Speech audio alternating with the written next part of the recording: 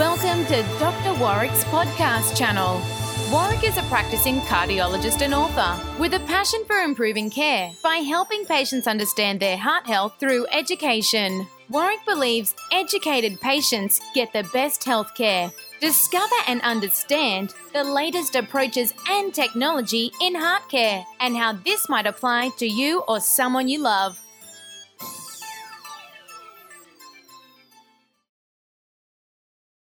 Hi, my name is Dr. Warwick Bishop and welcome to my podcast and videocast station.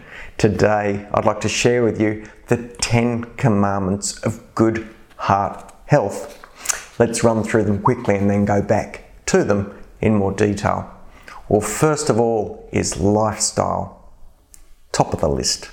Second, we're thinking about having a group of people or a team support you with your health objectives. 3, know your risk. 4, sort out your diet.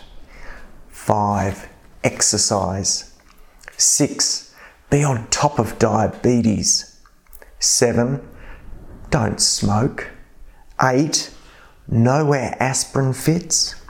9, know when to treat cholesterol. And 10, keep a very close eye on blood pressure. Let's go back and look at each of those in more detail and start off with lifestyle.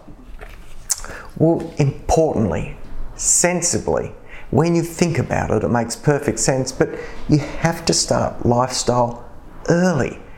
You can't live for 5, 6 or 7 decades and then go on a health kick and expect that your investment or lack of investment for the years ahead won't have had an impact.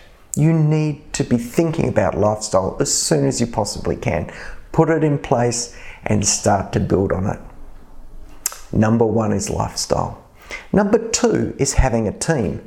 That means that not only will you look after your own heart health, but you may engage with your local family doctor. You may engage with a specialist.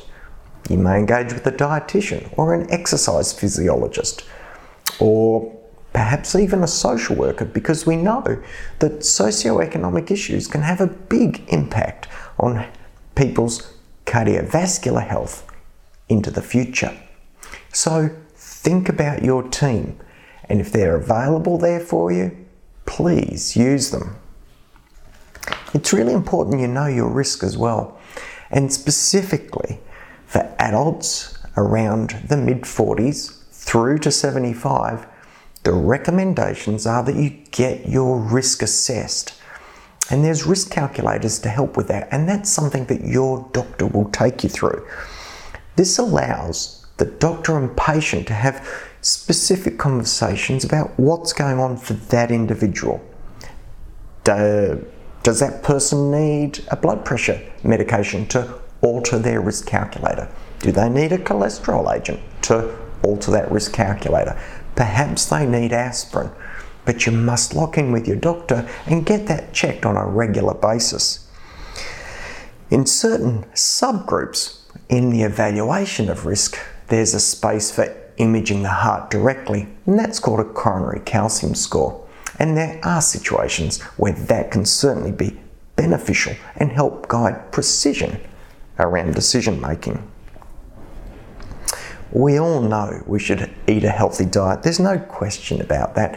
And I get asked all the time, Doc, what should I be eating? Well, it's pretty straightforward. You want plenty of greens. You want some fruit. Nuts are really good. You want to keep your saturated fats down. They're the fats that are associated with animal products. That's easy to remember. Not too many of them. You don't want too many processed foods. Salamis, bacons, etc. These are really quite high in saturated fats, but other preservatives, which really we don't think are good. So minimize those. Legumes, which are things like pulses and beans, are fantastic, and garlic we know is fantastic as well. Please keep down the refined sugar. You certainly don't get any benefit from consuming refined sugar or even having sugary drinks, so keep those out of the diet. It's also really important when you think about diet to ensure you're maintaining a healthy weight. If you drift, then the sooner you can get onto that, the sooner you can put in place strategies or changes in lifestyle to bring yourself back to an acceptable weight. And that might be where the team comes in, where a dietitian may help, your local doctor may help. You may even link up with some friends and make a decision to all lose some weight together through altering calories, perhaps reducing carbohydrate, and perhaps even increasing exercise. So don't go too far if you are overweight. Well, exercise is just fantastic, and every study done which looks at exercise and all cardiovascular outcomes suggest that it's beneficial. How much to do? Well, the recommendation is at least 5 lots of 30 minutes per week, at least moderate, maybe walking at a brisk pace. To a large degree though, exercise also has to be enjoyable. So my own experience is if you're not enjoying your exercise, you probably won't do it regularly. So if you can possibly find something that gives you joy and you can exercise, find it, hold on to it and do it. It might be that you have a dog that you can take for a walk, because your dog will always be very grateful for the chance for a stroll outside, and it'll keep both of you fit in the longer term. Our 6th commandment is diabetes, and this is a big one, and I want to touch on not just diabetes but pre-diabetes. Both these conditions really can be significantly managed by lifestyle modification. That's particularly diet and exercise. A very clear guided eating habit reducing carbohydrates is so beneficial, and regular exercise will burn up the sugars in the bloodstream, and both those things will help with weight loss, and weight loss is also incredibly valuable in terms of trying to reduce diabetes or reversing diabetes, or in people who are pre-diabetic, and these are people with sugars drifting up and a bit of weight around the tummy. Remember, I'm talking specifically about type 2 diabetes, that diabetes of the elderly. Diet and lifestyle are absolutely critical and central to the management of that condition, and the sooner the better. So please be aware of that. If you're beyond just lifestyle modification, bringing those sugars under control, then most current guidelines would suggest that metformin in the space of cardiovascular disease is probably the next agent to use, or the first of the sugar lowering agents. It increases insulin sensitivity, and it can sometimes help people lose a little bit of weight. There are a couple of new agents on the market which would follow up, and particularly the sodium glucose transport inhibitors have been shown to be beneficial for hearts, and these would be a great add-on agent if metformin was inadequate. And there's also the glucagon-like peptide agonists. These things stimulate that peptide and alter the way the body deals with sugar, and favourably improves outcomes for diabetics. Commandment number 7, I'm sure you would have imagined this as pretty close to number 1, but it's in at number 7. That's don't smoke. There is no upside to smoking when it comes to cardiovascular disease. If you are hooked on smoking, please do whatever you can to work with someone to get off the cigarettes. It really is a curse that I wish you every strength to overcome for your own best health. It does turn out that most people, when you look at the averages, need about 6 attempts to quit smoking and maintain it. So if you've tried once or twice or 3 times, you've got 3 more times to try before you're even average at giving up the cigarettes. Please look for support to give that terrible habit for your health up. The 8th commandment is about aspirin, and we now have enough data to tell us that we probably don't need to put aspirin in the water generally to reduce risk of heart attack, because the risk that aspirin may carry by increasing risks of bleeding is outweighed by the benefit it may offer in the individuals who could potentially have an event. So aspirin is something that you will need to speak with your local doctor or your specialist about. It is very precise in terms of who we need to select for giving aspirin to, and these are the higher risk patients, particularly if there's been any imaging that can also help inform that decision.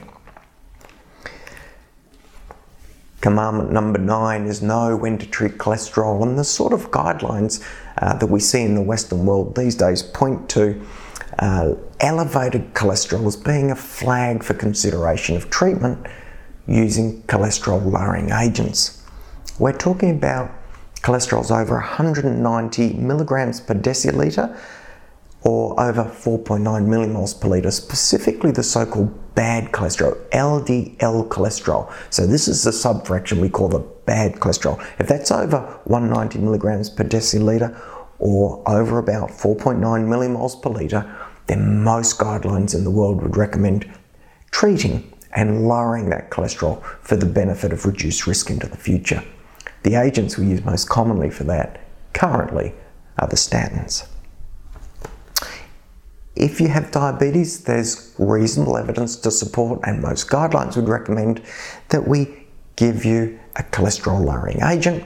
And if you've gone through stage number 3 of the commandments and checked your risk, you're between 40 something and 70 something, and your score is very high, then there may be a role for treating with a statin or with a cholesterol lowering agent together with blood pressure therapy plus or minus aspirin, depending on your doctor's advice. The last commandment is blood pressure, and this is so important. It is a hobby horse or a soapbox of mine. Blood pressure is so closely linked to heart attack and stroke, cardiac failure, atrial fibrillation, and renal impairment. We've got to look after it. It's really important to understand, though, that in the first instance, blood pressure ought to be managed with non-pharmacological or non-drug means, and that means weight loss and exercise. Both these things are incredibly powerful at reducing blood pressure. Excessive alcohol consumption can also have an impact. So if you or someone who you care for is drinking too much alcohol and their blood pressure has crept up because of it, give them a hand to reduce. The take-home message from these 10 commandments is you've got to start early. It's the small investments early on that pay the huge dividends in the longer term. These are cumulative benefits. It's very hard to believe you can leave your life without any attention to these small habits, these commandments to improve your cardiovascular health and change at the last minute, hoping for a miraculous result. Start early, small steps, look after yourself, and avoid coronary artery disease. As always, I wish you the very best. I hope you found today interesting and informative. If you have any queries or questions, please drop us a note at drwarwickbishop.online.com. Thank you so much. I really appreciate you joining me. Until next time, all the best and goodbye.